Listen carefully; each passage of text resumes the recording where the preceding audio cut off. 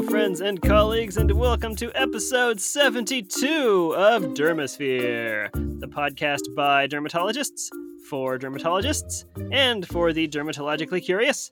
I'm one of your hosts. My name is Luke Johnson. I'm a pediatric dermatologist and general dermatologist with the University of Utah. And joining me again is... This is Michelle Tarbox. I'm an associate professor of dermatology and dermatopathology at Texas Tech University Health Sciences Center in beautiful sunny Lubbock, Texas. We missed you last time, Michelle. I missed you guys too, man. I was in a COVID-induced brain fog. That was not fun. Breakthrough COVID. I'm fine. Omicron is very contagious. It is not fun to have. I do not recommend it. You know what's more fun? What's more fun? Talking about dermatology research. I mean, heck yeah. What you got for us today, Michelle? Well, first I'm going to talk about an interesting hair-raising topic. We're going to actually discuss the factors linked to premature graying of the hair. And this is by a researcher named Anushki Wijayawardhan, I think is how you say that name. She is from Sri Lanka. And in this particular study, she looked at the socio-demographic characteristics and associated factors of participants with premature graying of the hair. Premature graying of the hair has a couple of different definitions, and it actually is based a little bit on your heritage, what your definition of premature graying of the hair would be. So it is defined in Caucasians as graying of the hair before the age of 20. In African American patients, it is graying before the age of 30.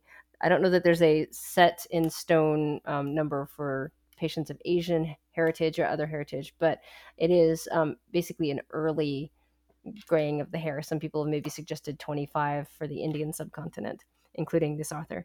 But they wanted to also look at other factors that might be associated with premature graying of the hair.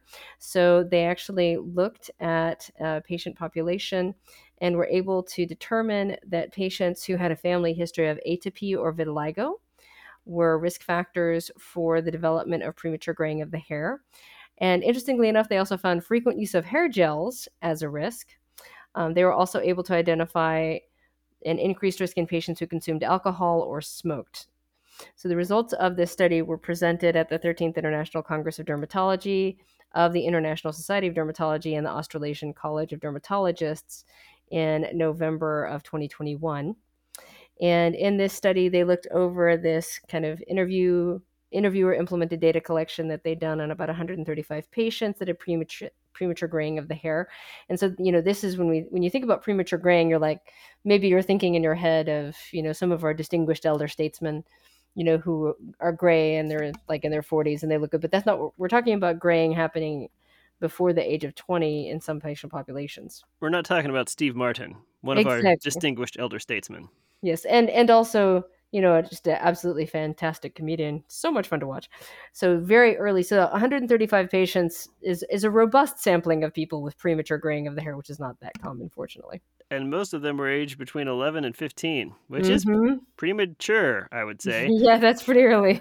I sometimes have this complaint, pretty rarely though, but as a pediatric dermatologist, I maybe see one patient a year where the parent is like, why are they going gray already? By the way, the medical term for graying of the hair, there's a name. The pimping bell. Good old pimping bell. He or she or they like to ring when we have especially pimpable content, test-worthy, if you will. Canities, Canities, refers to just the gray hair that we'll all get, at least we'll all get if things go according to plan. It beats the alternative for sure. That means you still have hair to turn gray and you're still alive to turn it gray.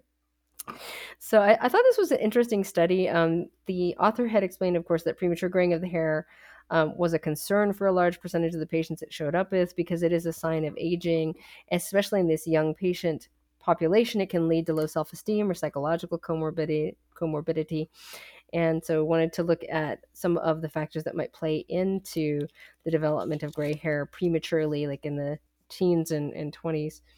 And vitiligo and atopic conditions with or without a family history, smoking and alcohol consumption, and strangely enough, hair gel use were all factors that increased the risk. The author suggested further studies into hair gels. Dr. Johnson and I were talking briefly before the podcast about maybe that's also a compensatory thing. What were you saying there, Luke? I was saying this is an association. It doesn't mean that having vitiligo causes gray hair, though that mechanism is a lot more plausible than hair gels cause gray hair. But what if people who have premature graying of the hair use hair gels to somehow disguise their gray hair, or because they think they need to do something cool with their hair because it's gray? So it doesn't necessarily mean that using hair gels causes gray hair, but it does look like it's associated. The odds ratio is about 4. So it's interesting. But again, correlation does not infer causation. There are some other reasons that people can get premature canetes as well. There's a nice table in some of our textbooks, like the Bologna textbook that many of us are familiar with. There's a number of syndromes that can be associated with premature graying of the hair, like the progerias, for example. There's a big list of them. So whenever I have a patient who comes in with that concern, I take a look at that table and say, okay, they probably don't have any of these. It's probably just bad luck, for lack of a better explanation. This same researcher has talked in other publications about ways to help treat premature graying, and some of the things that she's described in some of her other literature, looking at vitamin supplementation. One specifically, calcium pantotheniate, is sometimes prescribed for premature graying of the hair at a dose of 200 milligrams daily. However, other publications may indicate that a higher dose is necessary. So that is one therapeutic option that's been discussed. Of course, camouflaging it with cosmetic products is also an option. And there's also been some recent studies into antioxidant-rich shampoos, but the efficacy of those has not yet been proven. A little discouraging that these were mostly people aged 11 to 15, and those who consumed alcohol or smoked were more likely to have gray hair. So these are young people doing those things.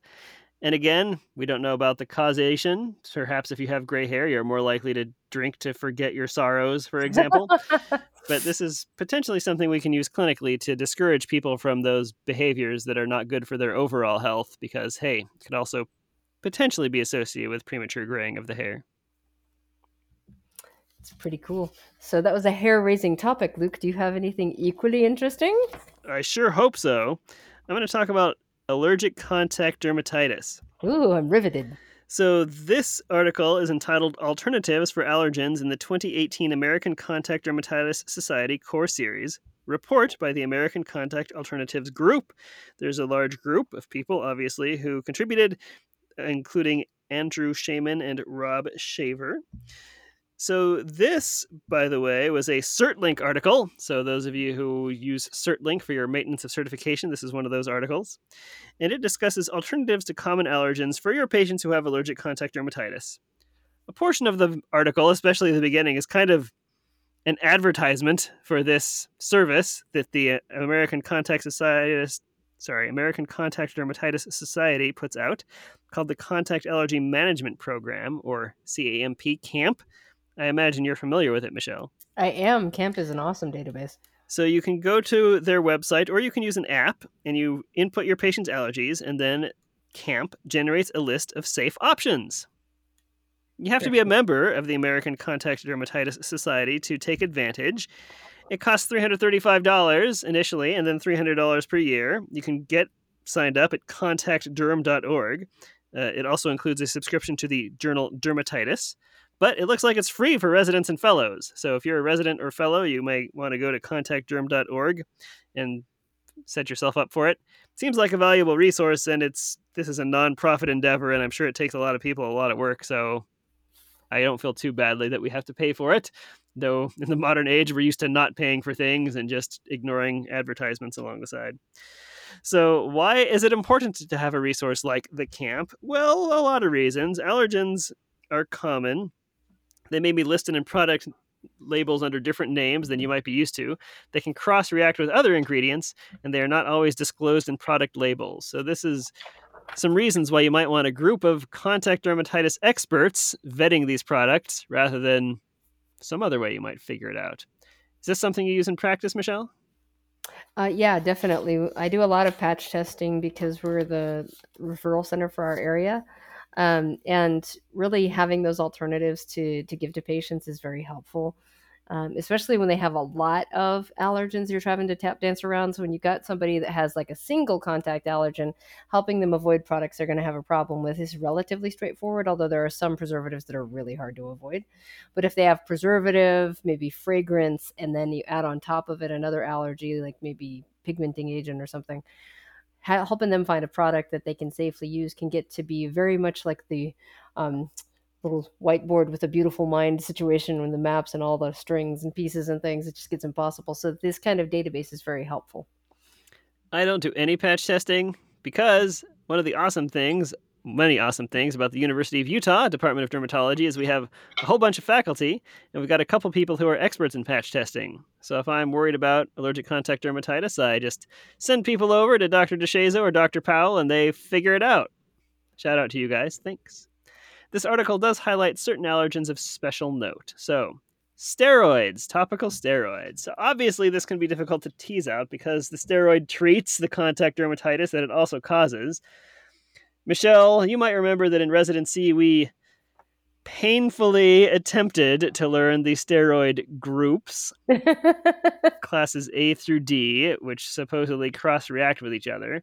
Mm-hmm. But according to this article, exceptions to the expected patterns of steroid cross-reaction are common. The article doesn't say, so why did we bother learning them? I just added that by myself. And they say it's recommended that if you're allergic to a steroid, the safer steroid should be viewed as suggestions, and you should do a repeat open application test to make sure that they are actually tolerated.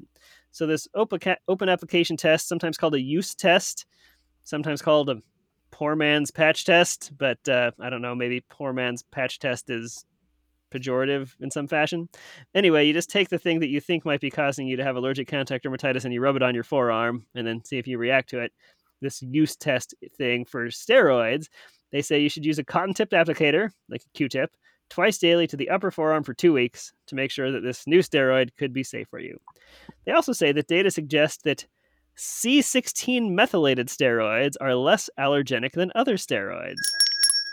And according to Wikipedia, C16 methylated steroids include the following: betamethasone, clobetasol, desoxymetasone, which I remember being taught is hypoallergenic. Perhaps this is why. Yep. And mometasone. Mm-hmm. And then there's like 15 others on the list that I had never even heard of or thought were only available from an inhaled standpoint or something. So betamethasone, clobetasol, desoxymetasone, mometasone. There's a pretty decent range of strengths and potencies there as well. Desoxymetasone's kind of wimpy, mometasone's in the middle, betamethasone and clobetasol are at the top, so got some options there. Let's talk about hair. Hair dye. Allergies to hair dye is usually to paraphenylene diamine, PPD, and there's so much cross-reactivity that the camp doesn't list any safe alternatives. So they say consider testing to a, quote, full hair dye series. I suppose the patch test experts know how to get a hold of one of those. They say a safe alternative can usually be identified, and they have some specific product recommendations. So Waterworks Permanent Powder Hair Color, they say contains paraphenylene diamine, but not fragrance or any other of the core allergens. There's a L'Oreal product called Inoa. It's PPD-free and fragrance-free, but does contain something else called paratoluene diamine sulfate. So if you got somebody who's also allergic to that, you might use a product called Light Mountain Natural Hair Dye, which contains only 3 ingredients: henna, senna, and indigo. But you have to leave it on for an hour and a half for it to work, and it doesn't come in blonde shades. And they just remind us that people who are allergic to paraphenylene diamine should also avoid henna tattoos. Those temporary henna tattoos. So the important thing with that is often it's referred to as like black henna or something like that, but it's typically adulterated with paraphenylene diamine. So the natural henna itself doesn't cross-react with paraphenylene diamine. But whenever somebody's kind of doing air quote henna tattoos and they're not doing it the traditional way with the paste, often it's paraphenylene diamine adulterated. I had a patient with this a year or two ago. Got a henna tattoo at a street fair or something and was all broke out in this eczematous dermatitis around it. And I was like, I feel so bad for you, but it's so awesome that I learned about this, and here it is in front of me. Enjoy these steroids.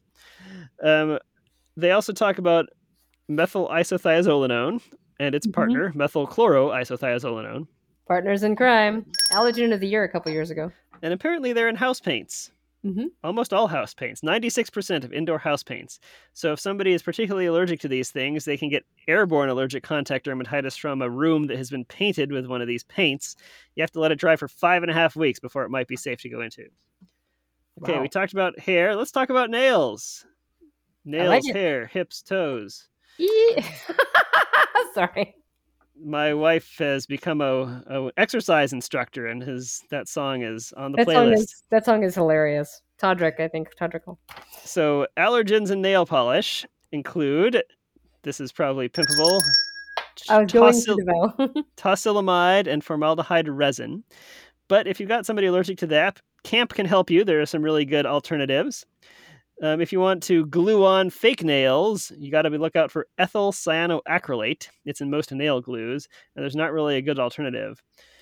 There is a couple other things you might get allergic to that are related to nails, including methyl methacrylate and 2-hydroxyethyl methacrylate. If you've got allergies to one of those, you should avoid no-chip, acrylic gel, and dip nail products, but you can use most standard nail products. So there's still hope out there for those allergic to some sorts of nails. If you're allergic to food or food additives, well, these can cause oral contact mucositis if you put them in your mouth, and they can also cause a diffuse allergic contact dermatitis, which can be an interesting clinical presentation. So if you're allergic to something, like you get allergic contact dermatitis from it, and you eat it, then in some ways its molecules go all throughout your body, and you can get this sort of diffuse dermatitis reaction that can be hard to figure out. Food additives that can cause such things include balsam of Peru, cinnamic aldehyde, and fragrance mixes. If you're particularly allergic to balsam of Peru, you can eat a balsam-free diet. Such things are published, and they include avoidance of tomatoes, citrus, cinnamon, and chocolate. And Earl Grey tea. Sorry, Yes. Picard. Balsam of Peru is kind of oil of bergamot is what makes the Earl Grey tea Earl Grey. Isn't that sad? Well, it's sad if you were allergic to balsam of Peru, I suppose. Yes, if you're allergic. I do like Earl Grey tea. There are some other food additives that you might be allergic to, include benzoic acid, sodium benzoate, propylene glycol, and sorbic acid. So if you are allergic to those, you might modify your diet. If you get allergic contact dermatitis to formaldehyde, you should avoid aspartame. And if you have allergic dermatitis to compositae family, remember that's a bunch of plants, you should avoid bay leaf, sunflower seeds, lettuce, chamomile tea, endive, chicory, and artichoke.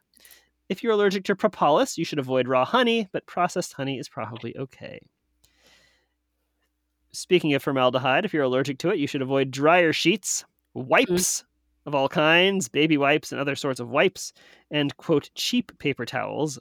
I guess the expensive luxury brand paper towels might be formaldehyde-free. And finally, if you happen to have a violinist who is allergic to colophony or rosin, that's something they use in their violin bows and the violins, I think, there's a synthetic alternative available. This is a big article and there's more in there, but I thought it was meaty enough that we should split it across a few different episodes. So that was part 1 in our Alternatives to Allergic Contact Dermatitis series. Fascinating. I think, all of these different presentations of our skin's immune system being able to misbehave itself tell us how complex and intricate our specialty is.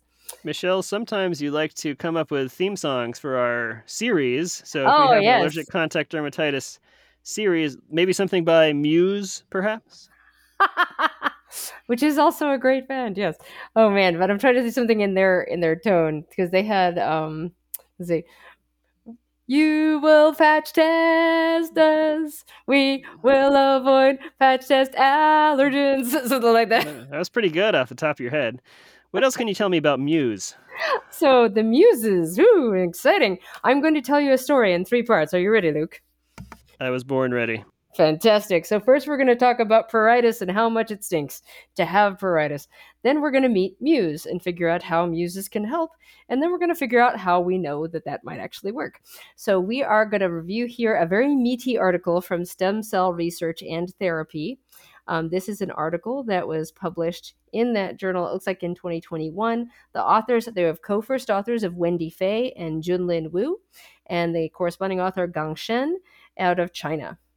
So they start off by describing how much pruritus is not fun to have, which I totally agree. It's a chronic, sometimes long-lasting skin disease. It's hard to treat. They mention that it's a frequent symptom of a lot of skin diseases. Chronic pruritus is defined as pruritus lasting 6 weeks or more. It's hard to treat it and impacts the quality of life. And it's prevalent in a lot of things. Up to 25% of hemodialysis patients have chronic pruritus. Up to 100% of patients suffering from certain skin diseases have it. So it's very obtrusive and difficult. I didn't actually know that there was an official definition. 6 weeks, it's officially chronic pruritus. Mm-hmm. It's a similar length to the length we use for urticaria and stuff. So whenever we're thinking about conditions that can have chronic pruritus, atopic dermatitis is one of the common ones. We know that that's caused by an exacerbation and imbalance with an overrepresentation of type 2 immunity, CD4 positive T lymphocytes, and their elaboration of interleukin 4 and IL-13, which is pimpable. And those are, of course, the drug targets of which drug? Dupilumab. Dupilumab. Also, there's a new one just approved. Mm-hmm. Tralokinumab, I believe it's called, an IL-13 blocker. Mm-hmm. Speaking of which, Michelle, there's been an embarrassment of riches in terms of atopic dermatitis medications that were approved like in the last month, because in addition to tralokinumab, there's 2 JAK inhibitors that have been approved for for atopic dermatitis in people aged 12 and up, Mm-hmm. upadacitinib and abrocitinib. So that's exciting stuff. And you read my mind, because the next thing I was going to say is they have different treatments that include the topical anti-inflammatories, barrier repair, oral Janus kinase inhibitors, like we just talked about, and then systemic IL-14 and IL-13 or isolated IL-13 blockade. So these are the issues that we're trying to treat. So then they introduce us to the muses. So let us meet the muses. So this sort of discussion will start off by defining what is a mesenchymal stem cell. These are non-hematopoietic progenitor cells that are derived from the mesenchyme or the stroma. These are present in various tissues in adults and newborns and can be expanded from the following: bone marrow, umbilical cord blood, adipose tissue, dental pulp, and skin. So these are specific types of stem cells. Mm-hmm. So this is a very, as you say, meaty article that has a lot in it that I just didn't know about, some basic science type stuff. So I think sometimes when people refer to stem cell therapy and stem cells and so on, at least I originally had the idea that there was like one type of stem cell. There were stem cells and then there were other cells. But there's a bunch of different kinds of stem cells, it turns out. So these mesenchymal stem cells, of course, come from the mesenchyme, and it sounds like they can also be broken into different kinds of subclasses. They can be, and they can be obtained from different sources. But in general, the ones that they're looking at in this study are special because they are actually endogenous pluripotent stem cells. They're stress resistant and they're non tumorigenic, which is a good thing in a cell that has infinite potential for it to be non tumorigenic. And it actually can alter the inflammatory milieu of the cells that it is around and favor an environment that goes toward wound healing as opposed to chronic inflammation. They can also spontaneously differentiate into multiple cell types, so they can replace damaged cells and as well mediate tissue repair through helping sort of course correct the cytokines that are being elaborated in their vicinity, as well as by acting as raw materials and building blocks. And you're specifically talking about these multi-lineage differentiating stress-enduring cells? Exactly. So the multi-lineage is where they get the MU from. So the MU comes from the first 2 letters of the first word, multi-lineage differentiating stress-enduring cells, which are a type of these mesenchymal stem cells. Muse cells, for yes. short. Yes. So that is what the muse cells are. They're not terribly common in the bone marrow. They are 1 to 2% of the cells will have some stable characteristics that they can turn into these muse cells. So it's Right. a refinement of a refinement. Out of all bone marrow stem cells, these muse cells represent 1 to 2% of them. Mm-hmm. And interestingly enough, allogenic or xenogenic muse cells escape host immune rejection after administration, so you don't need immunosuppressive therapy following their use, even if they're xenografts. They can be used intravenously. That's been studied previously in other clinical trials. This study is actually going to look into direct injection near the area of involvement. So then there's a very well done methods section. I'm going to kind of summarize that very briefly with the how they tested their hypothesis section of this presentation. So they had different mice models that they used. They also used a cell culture line. Their mouse room conditions were kept appropriately. Whenever you have mice, you have to say how many hours they're in light and dark. These mice were actually in a dark cycle, 12 hours and 12 hours. They had free access to food and water, so no stresses there. The mice that were in the experimental group were sensitized with dinitrofluorobenzene, which is used to create basically an atopic dermatitis model in these mice. There was also a separate mouse model where they had skin wounding, and a 5 millimeter long incision was made on the back of the mouse, and either just the media, which is phosphate buffered saline or PBS, or that buffer with Muse cells in it were injected subcutaneously on the right side of the incision on day 1 of the incision, and then they followed the wound healing process. That's another set of experiments. So it looks like they're looking at two different applications for the Muse. They're looking to see if they help the atopic dermatitis Mm-hmm. and if it helps the injury that they caused to the mice heal up Exactly. faster. Exactly. So those are the two mouse groups that they followed. They followed them in a couple of ways. They followed the appearance of the wound or the appearance of the dermatitis, and they looked at that for improvement over time. They looked at how fast the wound healed, and then they also did a behavioral test on the mice that had induced dermatitis, where they put them in a special little in sort of observation arena that they acclimated to for 2 days prior to the observation, because mice can exhibit grooming behaviors as an expression of stress. So when they're in a new environment, they might do that more frequently, and it might be miscounted as a behavioral indicator of pruritus. So they let the mice acclimate for 2 days in this little observation arena, and then they had an elevated little platform that the mouse went up on while they watched it for 30 minutes and counted how many times it scratched itself. So that's their behavioral testing. And then for the dermatitis itself, they looked at erythema, hemorrhage, area of involvement. Then for the cell culture line, they also looked at these Hockhot cells, which are keratinocytes that arose from a spontaneous immortalizing event in culture. So these are able to be used to study different things that affect keratinocytes. And they looked at gene expression through PCR in those, as well as sacrificed animals' cervical spinal cords and the skin of their necks. So we are not used to too much talking about studies that use experimental animals like these mice. And I deal with humans, and it always makes me feel a little bit uncomfortable to read about the mice that are experimented on and then, quote, sacrificed. Though as a scientist, I feel like I understand the necessity. So sacrificing is a fancy way of saying humanely kill the mice so that you Mm-hmm. can then finish your study. And they also took out a piece of their spinal cord, as you mentioned. Mm-hmm. So if you get a little bit uneasy about the mice, at least they're getting their money's worth, perhaps you might say. Like, they're doing a bunch of stuff to the mice before they sacrifice them. So instead of having to have another set of mice where they do the incision and another set of mice where they have to do something else, they're hopefully doing it all in these mice. And shout out to our furry brothers and sisters for helping us further understand science and the human body. Yes, and they actually, in their methods, even detailed that they used isoflurane to anesthetize the mice, and then they perfused them with sort of a preservative solution so they could do the work that they needed to do before they were kind of finally letting the animal go to rest. But long story short, the Muse cells basically worked everywhere they were tested. So the Muse cell administration reversed the itching and scratching behavior in the mice that had been sensitized with DNFB. It decreased the redness on the skin. It improved the wounds caused by scratching, and they recovered more quickly than the mice that were treated with the buffer only.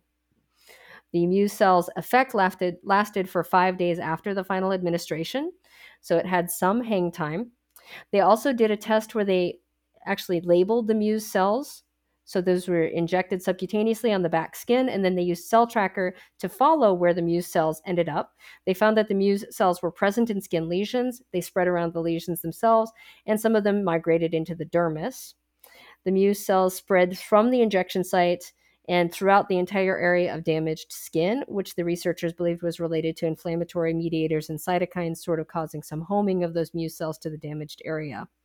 At about 11 days after injection, only a few of the cells were still available, so we're not sure that there was any engraftment, it sounds like, there. They found that the histological changes in the skin also improved with the Muse cells. The severity of atopic dermatitis was alleviated significantly by the Muse cells, which they showed in one of their figures, figure 2A. So that was impressive that they actually even looked on histopathology. And then there's some figures that show the progression of the mice that were treated or not treated. And you can see that the treated mice healed their area of atopic dermatitis, whereas those that were treated just with the buffer do not improve as quickly. They also show the wounding experiment and the wound healing much more quickly with the patients treated with the Muse cells than the vehicle, which did not have very rapid healing. And they thought that there was actually an improvement in the expression of IL-17A, IL-6, and IL-33 mRNA in the Muse-treated group. So IL-33 is an important mediator of itch. IL-6 inflammation, and IL-17A is one of the things that can cause acanthotic changes in the epidermis. We know this is one of the cytokines that can be exacerbated potentially in other inflammatory diseases. So this is one of those articles that's really interesting, but we can't do anything with it in clinic right now. I can't prescribe Muse cell stem cell therapy to my patients with atopic dermatitis. But it's definitely interesting, and part of me wonders if I can foresee a future, either utopian or dystopian or somewhere in the middle, where we use stuff like this to treat lots of things. In a 50 years or 100 years, are we going to be like, did you see what those guys are doing 50 to 100 years ago? Methotrexate, azathioprine, and even these monoclonal antibodies, they could have just been rubbing stem cells on everybody. Everybody has stem cells. How come it took those dummies so long to figure it out? Well, Luke, despair no more, because part of the experiment actually used the supernatant of the Muse cells, and that was actually also able to show a normalization of the chemokine profile, as well as accelerated wound healing and resolution of dermatitis. So the supernatant of the cells was able to be useful for that. Adipose-derived mesenchymal stem cells are also potentially a therapeutic option in this particular vein. And these are also something that potentially could be used in an autologous or a xenograft model. And potentially also the factors elaborated by those adipose-derived mesenchymal stem cells, which are available for commercial purchase and are used in some of regenerative medicine, are available as well and potentially applicable to some of your patients.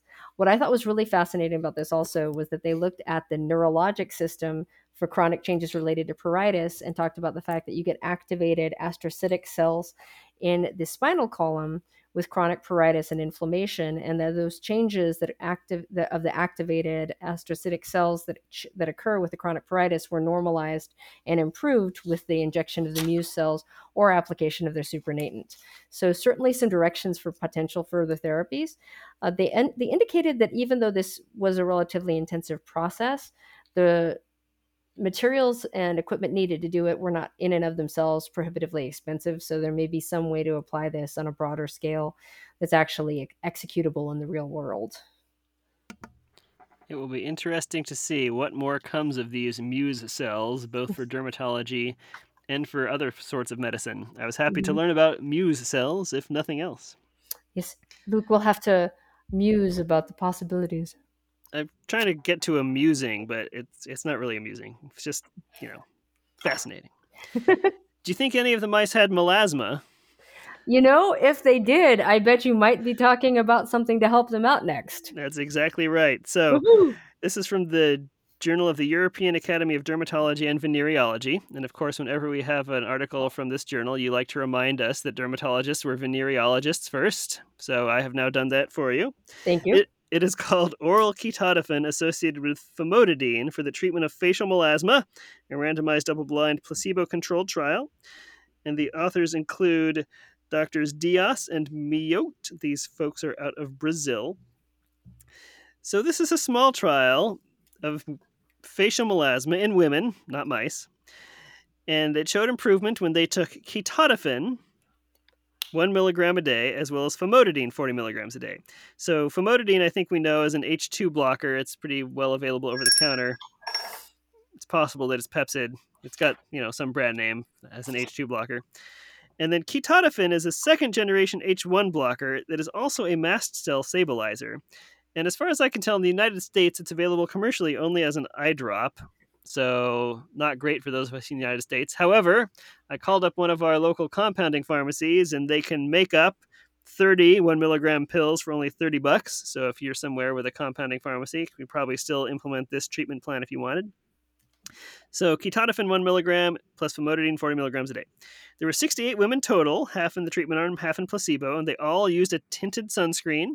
So remember, we've talked in previous episodes that you want a sunscreen with iron oxide, especially if you're worried about melasma, because that blocks particular wavelengths of the light, can worsen melasma specifically. And most of the sunscreens that contain iron oxide are tinted. And after undergoing this treatment, they looked at the women 60 days after treatment, and they measured their melasma in a number of different metrics, such as the Modified Melasma Area Severity Score, the MMASI, which showed improvement, 23% improved in that metric versus 13% in the placebo arm. They also used colorimetry, which is using a device to check the color and showed improvement again in the treatment arm. And then patient perceived difference was improved, but not by a ton. 57% in the treatment arm versus 42% in the placebo arm, meaning there's a number needed to treat of 6.5. So if you're trying to make people better, you have to treat 6.5 women with this treatment before you get one of them to improve with their melasma. They also checked melasma quality of life metrics, and they had blinded investigators check for improvement, and those two metrics were not statistically different in the treatment arm versus the placebo arm. So not dramatic, but these are safe treatments, right? They're both antihistamines, basically. But speaking of adverse effects, somnolence was the main one they looked at. And it was reported by 48% of the participants in the treatment arm and 22% of the placebo group. That's kind of a lot in both arms. So about half of people treated with pretty standard antihistamines felt tired, and like 22% of just people with somnolence. Yeah, that's a lot. They're melasma, so maybe they were pregnant, and so they maybe have little kids, which definitely can increase one's somnolence. I assure you of that. But especially if your patient isn't one of the 48% to get somnolent on these medicines, certainly safe enough to give it a try, I would say. But why would this work? They're antihistamines. Why would this work for melasma? Well, a couple reasons maybe. So mast cells hanging out in the upper dermis apparently are markers of chronic photoexposure. And it turns out they're more prominent in melasma than in unaffected adjacent skin. Also, mast cells can degranulate under a number of different stimulators, such as heat or UV exposure. And they also point out that several treatments for melasma reduce them. So those treatments include oral tranexamic acid. We discussed that, by the way, in episode 17. Also, topical nicotinamide. We discussed that one in episode 16 in our cosmeceutical review. Treatments for melasma, and then topical corticosteroids. All of those reduce mast cells. And so perhaps these mast cells play a key role in melasma pathogenesis. Intriguing. In addition, histamine stimulates melanogenesis through H2 receptors in melanocytes. How about that? I didn't know melanocytes had H2 receptors for histamine, but apparently they do, and they make more melanin. There's also this protein called stem cell factor. It's overexpressed in melasma, apparently, and it also is important in mast cells in terms of their survival, growth, migration, and activation. So stem cell factor is a big deal for your mast cells to stick around and do their thing. Stem cell factor binds to the c-KIT receptor, which is a mast cell receptor. I believe it's also an immunostain if you're a dermatopathologist looking for mast cells. And if the stem cell factor binds to the c-KIT receptor, that can influence melanogenesis in the melanocyte cell cycle. So cool. Ketotifen. Why ketotifen specifically? Well, apparently it decreases the release of bioactive mediators such as histamine and leukotrienes and proteases. So it seems like it's more than just an H1 blocker. It has these other actions as well. And then famotidine is an H2 receptor antagonist that suppresses histamine-mediated melanogenesis in cultured human melanocytes. H1 and H3 antagonists have no inhibitory effect. So really it sounds like we're using the ketotifen for this other action, the decrease in the release of histamine, leukotrienes, and proteases, rather than for its antihistamine properties, whereas famotidine, apparently it is because of the antihistamine properties because of these H2 receptors on melanocytes. And ketotifen is one of those that always gets me because my brain wants it to be an NSAID. Right. But I'm thinking Likewise. of ketorolac, yeah, because you're thinking of ketorolac, I think, probably, with that one, because it just sounds like it's an NSAID, but it's an antihistamine. So, again, pretty easy, especially if you use a compounding pharmacy, pretty safe, maybe a useful addition to the other stuff that we do for melasma. And ketotifen is in some over-the-counter eye drops. It's in aloe eye drops, which I think are over-the-counter. So I wonder about that application potentially. Like drinking the eye drops? No, using it topically. Oh. Don't drink eye drops. That's a bad idea. Like, especially if you get any of the active ingredient that's in Visane in it, it can be a really bad idea. Well, it looks like they're fairly easy to mix up in a capsule. Okay, so we don't have to go that hard. That's exciting. Don't make it difficult, but that's both itchy and, fascinating. I don't know. I love the histamine axis part with the melasma. A lot of melasma experts like to talk about the fact that we think of it as a pigmentation disease, but there's definitely a vascular component as well. And we now are talking here about the interactions between histamine and melanocytes. So I think it's all interrelated.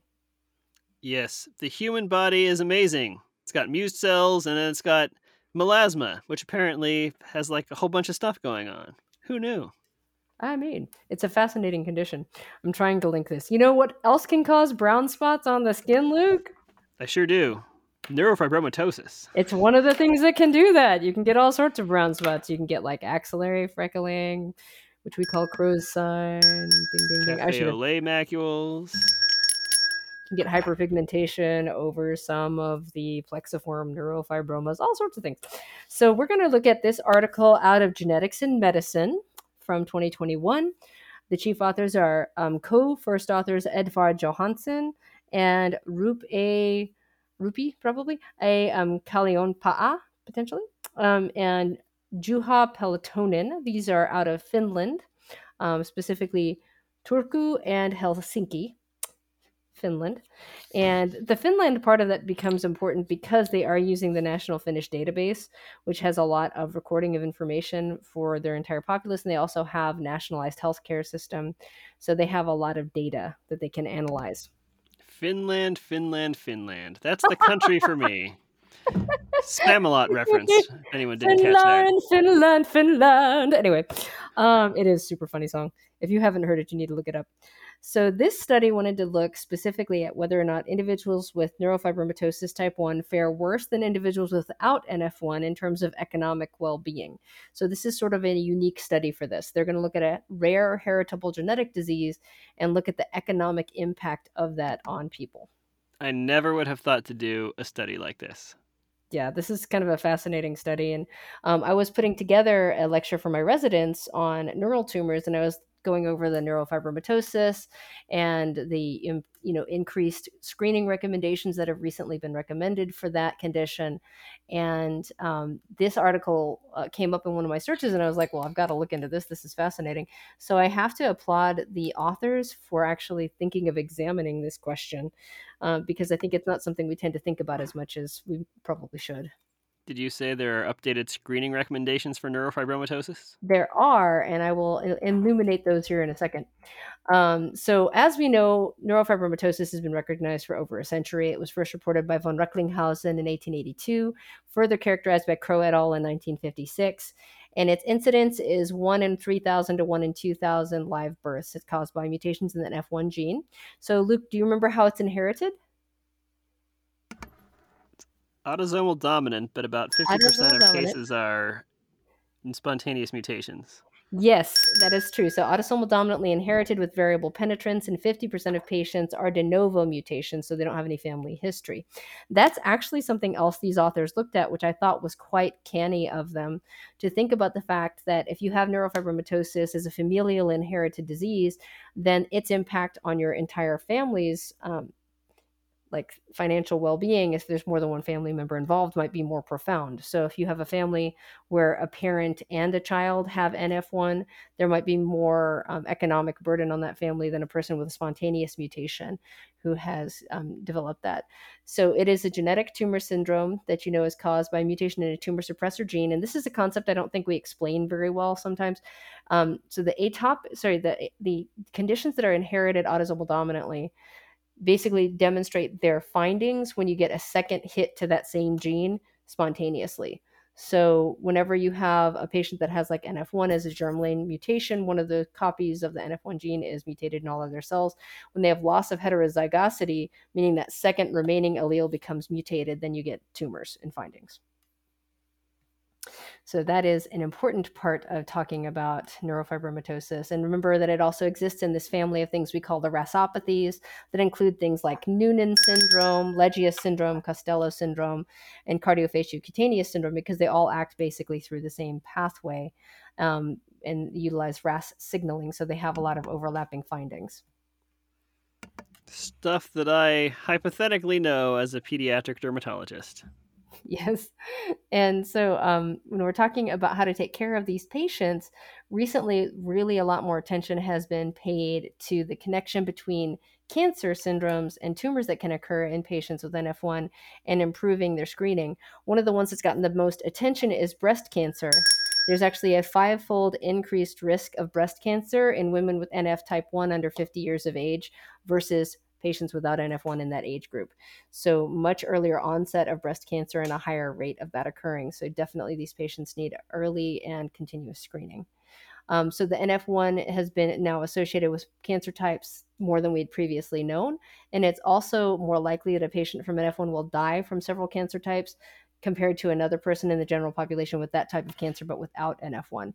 So, for example, if you had melanoma and NF1, you'd have a more like a 33% chance of dying from that cancer within 5 years than if you did not have NF1 but just had the same melanoma. You'd have like 8% chance of dying in those 5 years. So it can impact both survivability with the cancer as well as incidence. And if that wasn't bad enough, apparently you also don't make any money. There's a lot of potential comorbidities. So this is, I think, an important thing to examine and also potentially take some action to ameliorate, which is one of the things that they bring forward. So they found 692 individuals with NF1 from the Finnish total population based cohort. 692 of those patients, it looked at of that group of 692, 418 had sporadically associated NF, and 274 were familial cases. So they were actually also to compare within families that had NF1 as a familial diagnosis versus people who came from a family without any NF1 and had a spontaneous mutation that caused the disease. In all patients, it significantly worsened economic well being. They found that low education, increased morbidity, and reduced labor market participation was a partial explainer for this fact, but it was also independently associated with lower income even after adjusting for those factors. So even when you adjusted for the educational status, the morbidity of the disease, and the decreased amount of time that people with NF1 were able to work, they still had lower income. There was a larger negative effect on income from work than on total income, which makes sense because of the Finnish social security system being as robust as it is. So it was able to compensate significantly for the labor market losses in people with NF1. And interestingly enough, NF1 did have a larger impact on the economic inequality for men than for women, which may reflect different gender roles in their society. It might also reflect different levels and burdens of disease. But their conclusion from this, which is appropriately drawn, is that this hereditary rare disease may convey worse economic well being over several generations compared to healthy controls. So then they talk about what is a rare disease. A rare disease has different definitions in different countries. In the US right now, they say it's a disease that affects less than 200,000 people. If you look at our population size and kind of try to figure that out, we have about 329 million people in the United States, and about 164,000 people have NF1 that we know about. And so that's right around that 1 in 2,000 to 1 in 3,000 group risk. So these are things that don't affect a whole lot of people, but there are a lot of rare diseases. So even though the rare diseases themselves are relatively rare, 4 to 6% of the population globally suffers from some rare disease. So it's important for people to have knowledge of the impacts of these different rare conditions, as well as to try to help treat patients more appropriately for that. So that's sort of what the definition of a rare disease is and how common NF1 is in our particular country. NF1 is increased with an increased risk of cancer in your lifetime. Now, this is something that sounds wrong until you look into background data. So here in this document, it states, and it is correct, NF1 is associated with a 60% lifetime risk of cancer, which sounds insane. That sounds crazy high until you look at like the American Cancer Society and you find out that basically 41% of otherwise healthy adults will develop cancer in their lifetime. So if you're looking at lifetime risks of cancer, there's an increase in NF1 patients, but it's not as insane as it sounds. So 60% lifetime risk of developing cancer. And of course, also some patients will have learning disability. Some people will have absenteeism due to other medical problems. They bring forward tuberous sclerosis complex and Lynch syndrome as other syndromes that might need to be looked at like this. So let's see here. So the reasons why people have less income when they have neurofibromatosis, I'm sure, are multifactorial. And we can speculate about all kinds of reasons that they might be, but the fact is that it's real, and especially in a disease like this, it's like not somebody's fault that they have neurofibromatosis. And so I think the question then arises, should society do something to make up for the fact that these patients have decreased incomes? It just doesn't seem right, especially since they have to deal with all this other stuff. And they also examined, how coming from a family with NF1 versus having it develop sporadically affects the patient. They noticed that patients from familial cases were identified earlier, which makes sense. They know what they were looking for. They also did have more hospital visits and a higher likelihood of not having as high of an educational attainment, which might be a marker for the effect of the condition on the financial and socioeconomic wellness of the entire family. When you're dealing with a familial related disease. So they kind of prove in a different fashion, multiple places in the paper, the fact that this condition definitely impacts the person's ability to earn over their lifetime, their financial well-being, as well as their ability to access healthcare. Now, a lot of these problems are partially ameliorated in the Finnish system, which utilizes a sort of social redistribution of income, which I know would be very them's be fighting words in the United States, of course. But they do talk here about the Nordic model and the fact that there's some protection for these patients. In Finland, they use that model, but it does, of course, necessitate higher taxation and social income redistribution, which I know that is a hot spot for a lot of people. So I do think that paying attention to the specific needs of patients with unique diseases that impact their ability to have gainful employment is an important thing to focus on as we try to take better care of all of our patients. They point out that, sometimes employability may be related to the disfigurement that can be the result of NF1 that might hinder employment and also potentially impact social interactions. They also kind of wanted to talk about the fact that in a patient population that doesn't have this kind of social support, the economic disparities may be much greater. And so I do think that in some countries, including ours, we need to look at this and think about how we care for these patients that really do have a very uphill climb. So I think that this was a well done article. It looks at the social implications of this disease with a kind of very sympathetic and holistic approach. And, it is food for thought when we're taking care of patients with a burden of illness. I think that, their idea about looking at tuberous sclerosis and Lynch syndrome as well, also syndromes that can convey an increased risk of different kinds of organ system cancers, as well as potential disfigurement and potential impacts on intellectual ability or capacity, as well as potentially increases in absenteeism from work or school. We need to think about how that impacts the patient's lives. I like that it illuminated an aspect of this disease, which is within our wheelhouse, that I never really thought about, and further, inspires us, I hope, to treat our patients holistically as whole people who have other stuff going on in their lives, and not having as much of an income as somebody else is potentially a lot more important to them than the stuff that I can intervene on as a dermatologist, but something that I should still think about. Yeah, and then for those cancer associations, I think what we all would think of the neural system ones, like the MPNSTs, the malignant peripheral nerve sheath tumors, that can be more frequent. But other kinds of cancer that are more common in patients with NF1 include sarcomas, breast cancers, and endocrine cancers, melanoma, which is one, of course, we need to pay attention carefully for, breast cancer, ovarian cancer, as well as, of course, any of the central nervous system disruptions and ovarian cancer. So our patients who have NF1 need a little closer monitoring for certain organ systems, and they definitely need multidisciplinary care. I'm going to close with a really short article about what trichodysplasia spinulosa looks like under the dermatoscope. So this is from Jad Case Reports, and it's from Columbia University in New York. The authors include Connor Stonecipher and Stephanie Galatano. So trichodysplasia spinulosa, it's rare. It's a cutaneous eruption in immunosuppressed patients. I've also heard it called trichodysplasia of immunosuppression. It's caused by a virus, kind of weird. In fact, a poliovirus. It's called the TS-associated polyomavirus. So there you go. And it looks like folliculocentric papules with protruding keratin spicules. Looks a little bit like KP, but kind of like funny-looking spiky KP. Mm-hmm. It's most frequently on the face and the ears. You can also get some associated alopecia of the eyebrow as a result.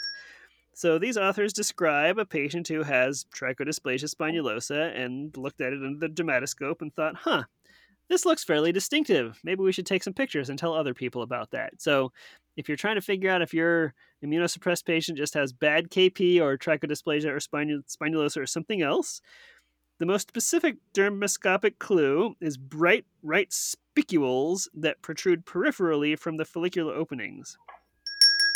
They say, in contrast to the dark, confined keratin plugging in other hyperkeratotic disorders, it is both the stark whiteness of the spicules and their considerable length that are characteristic of trichodysplasia spinulosa. And they've got some nice pictures here.